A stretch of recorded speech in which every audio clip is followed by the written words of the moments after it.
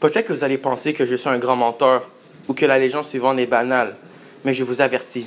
L'histoire qui suit a été vécue par mon ancêtre et si vous ne croyez pas aux esprits et aux fantômes, je vous dirai d'écouter attentivement.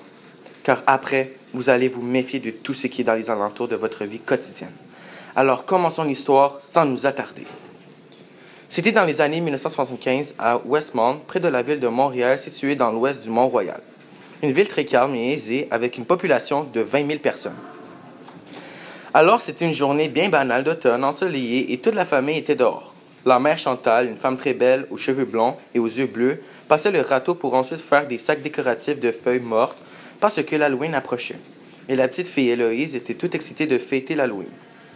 Pendant ce temps, le père Gilles, le mari de Chantal, un homme plutôt costaud et aux cheveux noirs et aux yeux bleus, nettoyait sa voiture de l'entrée de la maison. Tant qu'à la petite fille Héloïse, elle jouait avec son ballon préféré de couleur rose bonbon dans la rue. C'était un ballon de soccer qu'elle avait reçu comme cadeau d'anniversaire de ses 5 ans par son père.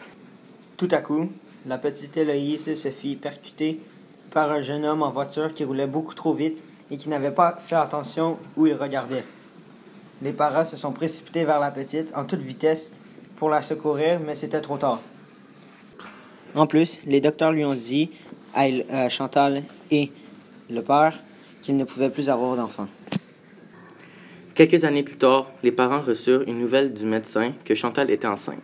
C'était la plus belle nouvelle que les parents pouvaient avoir.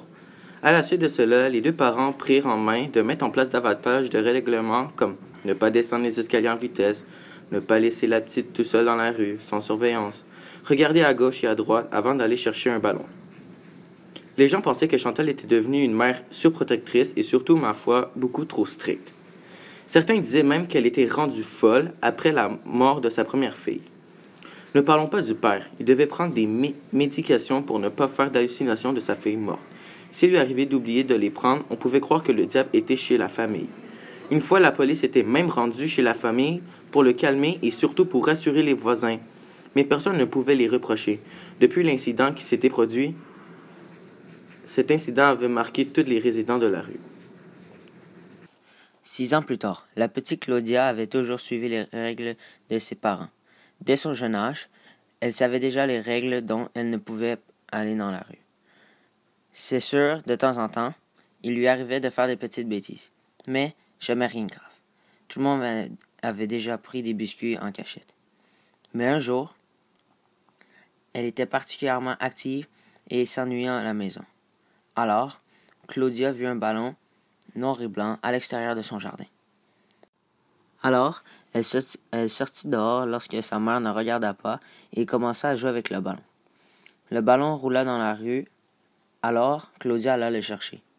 Mais à cet instant, elle s'arrêta d'un coup sec car une voiture passait à pleine vitesse. Si elle ne serait pas arrêtée, la voiture l'aurait tuée à l'instant même. À cet instant, la mère arriva les larmes aux yeux et lui demanda ce qui lui avait pris de sortir tout seul jouer avec ce ballon sans la permission.